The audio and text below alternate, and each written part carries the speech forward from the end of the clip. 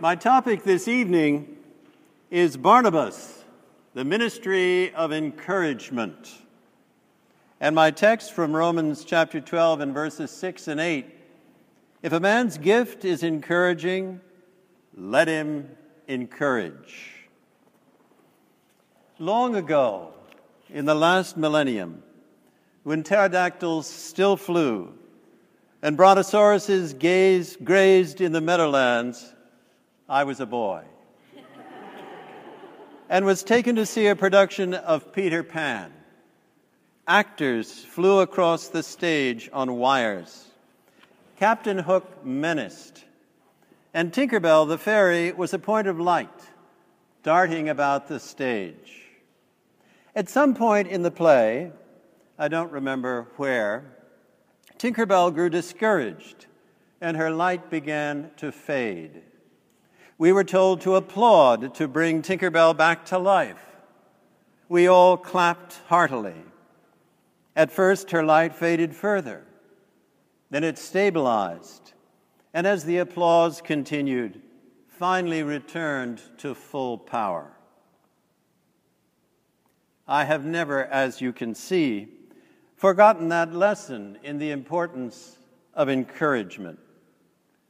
Indeed, it may be life-saving. Encouragement is not merely good manners. It is a biblical imperative, as our lessons make clear. The principal word for it in the New Testament is parakalon, the verb to encourage, and parakalese, the noun encouragement. You may recognize the close connection of encouragement and the Holy Spirit, because in John's Gospel, the Spirit is described as the Parakletos, the same Greek root, translated variously as the Comforter, Counselor, Advocate. These are all actions of an encourager. Our English word encourage suggests the imparting of courage to the one who is assisted. Exhort or console are other ways to translate the Greek parakalon. In Romans chapter 12, Paul lists encouragement as one of the gifts of the Spirit, along with prophesying, serving, teaching, contributing to the needs of others, leadership, and showing mercy. Fast company for encouragement. In our gospel reading from Luke chapter 22, Jesus encourages Peter. He knows full well that Peter, despite his bluster about dying for Jesus, will deny him 3 times before daybreak. Jesus knows how hard Satan is working to destroy Peter's faith. But Petros is the name Jesus has given Simon. It means rock, and Jesus is encouraging Peter to become what he is called to be in the plan of God. Jesus says, I have prayed for you that your faith may not fail, and when you have turned again, strengthen your brothers.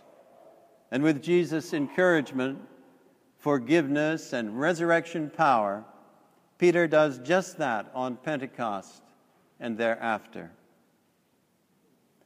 In Genesis chapter 50, Joseph, in an extraordinary act of forgiveness, encourages his brothers.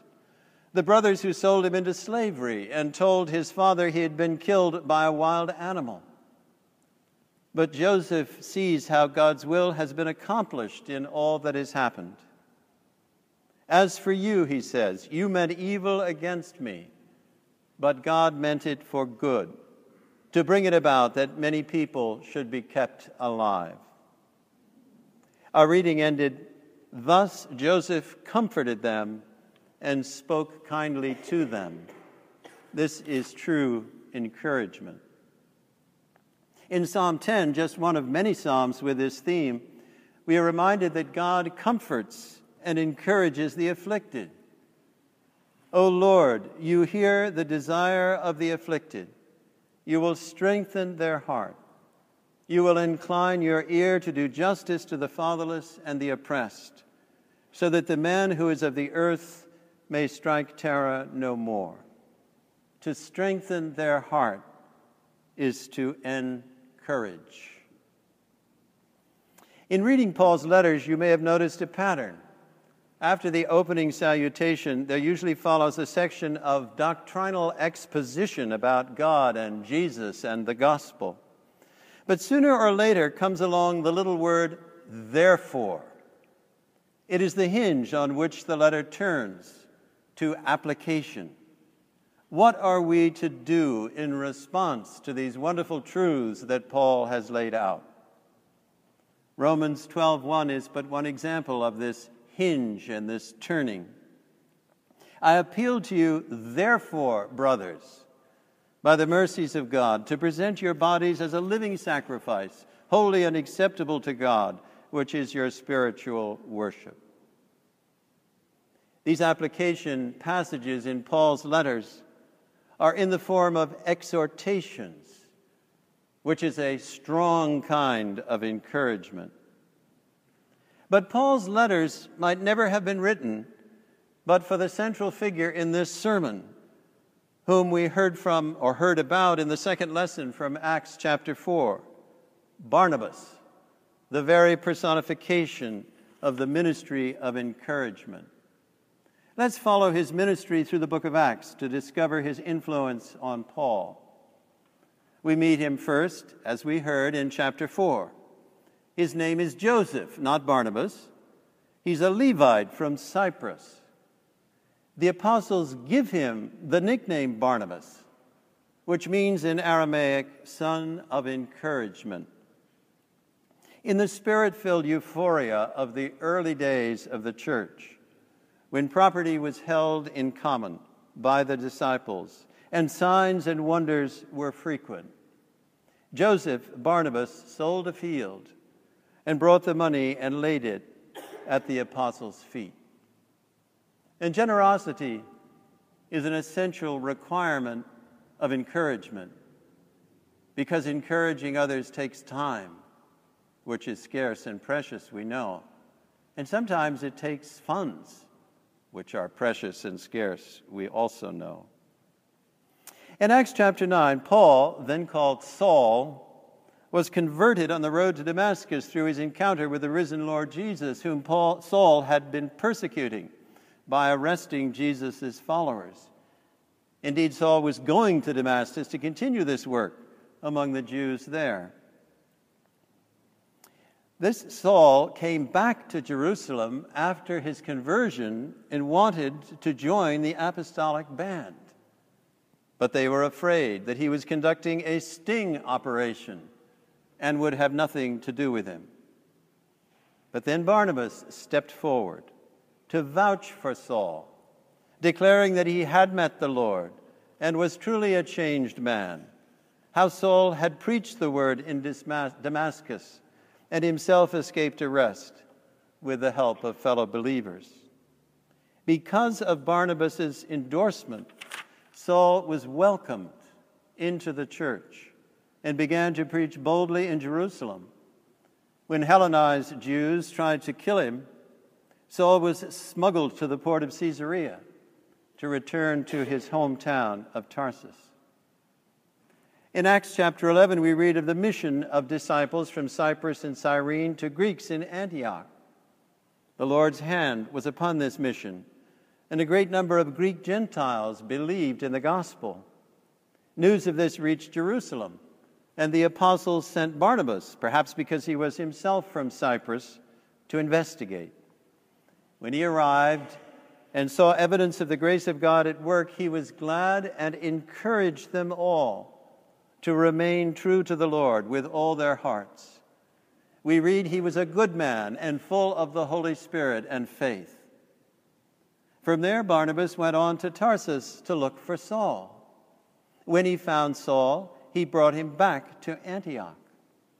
For a whole year, Barnabas and Saul met with the church and taught great numbers of people. It was there that the disciples were first called Christians.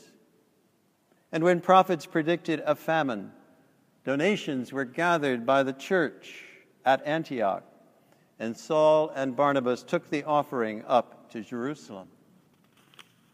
In Acts chapter 12, Barnabas and Saul finished their mission and returned to Antioch, bringing with them John Mark, Barnabas' cousin. In Acts 13, the Holy Spirit instructed the church to set apart Barnabas and Saul for the mission to the Gentiles, to which I, the Spirit, have called them. When they set off on the first of his missionary journeys, Saul was thereafter called Paul, and the order of names was Paul and Barnabas rather than Barnabas and Saul. From Cyprus, they went to Perga in modern Turkey, where John Mark left them to return to Jerusalem. In Iconium, the crowds acclaimed Paul as Hermes and Barnabas as Zeus, suggesting that he was a man of impressive size and bearing. When they returned to Antioch, they found that the problem of circumcision had become acute. Do Gentiles who repent and receive Jesus by faith and are baptized need also to be circumcised? In Acts 15, Paul and Barnabas brought this problem to a council of apostles in Jerusalem. They were vindicated by the council and returned to Antioch with a letter explaining what was expected of Gentile converts, but it did not include circumcision, and happily never has. Later in the chapter, we read of a falling out between Paul and Barnabas. Paul wanted to revisit the new churches planted on the first missionary journey. Barnabas agreed, but wanted to take John Mark with them. Paul refused, saying that it was not wise because John Mark deserted them on the original missionary journey. In the end, the two part company. Barnabas takes John Mark to Cyprus, and Paul chose Silas and set off on his second missionary journey. But Paul did not think less of Barnabas because they did not continue to work together. In his first letter to the Corinthians, written 4 or 5 years later, he referred to Barnabas as a noble example of an apostle who worked to support himself. And Barnabas was proved to be right about John Mark's potential to be a faithful follower of Jesus. In Colossians, Paul instructed the church, if he, John Mark, comes, welcome him. In his letter to Philemon, written at the same time, he referred to John Mark as a fellow worker. And in Paul's last letter, 2 Timothy, he requested that John Mark come to him in his final imprisonment because he would be, quote, helpful to me in my ministry. So Paul, the great apostle Paul, had an encourager, the son of encouragement, Barnabas, who vouched for him when others did not trust him, who went and found him and brought him to Antioch, where his sense of calling to reach out to Gentiles was awakened and confirmed, who accompanied him both in his first missionary journey and on his crucial plea to the Apostolic Council in Jerusalem to free the Gentile converts from the shackles of justification by the works of the law, symbolized in the act of circumcision. And finally, who confronted Paul when his harsh judgment of John Mark would have retarded the young man's growth as a minister of the gospel. Let me put it bluntly. Without Barnabas, we would not have had Paul as an apostle to the Gentiles. There might not have been a mission to the Gentiles. And Christianity then would not have become a world religion, but remained an obscure and doubtless long since extinct sect within Judaism. Your ancestors would have continued to paint themselves blue and worship trees, and you would not be sitting here today. You see what encouragement meant to Paul and to the kingdom of God. So, what's the therefore in this sermon? It should be obvious. Be a Barnabas. Be a son or daughter of encouragement. Help the fading Tinkerbells in your life, which at some point is most of us, to come back bright through your encouragement. But that's too simple. I see at least 3 levels of encouragement in our human interactions. The first level is what I would call the affirmative buzz. It's the frequent, have a great day, hang in there, kid, if you can dream it, you can do it, be all that you can be, way to go, don't give up the ship. It makes a difference to offer and receive this mild form of generalized encouragement. Of course, as a deep thinker and superior intellect, I make fun of it.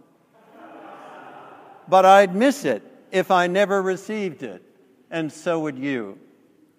I just want us to go further than the affirmative buzz. The second level of encouragement I would call selective cheerleading.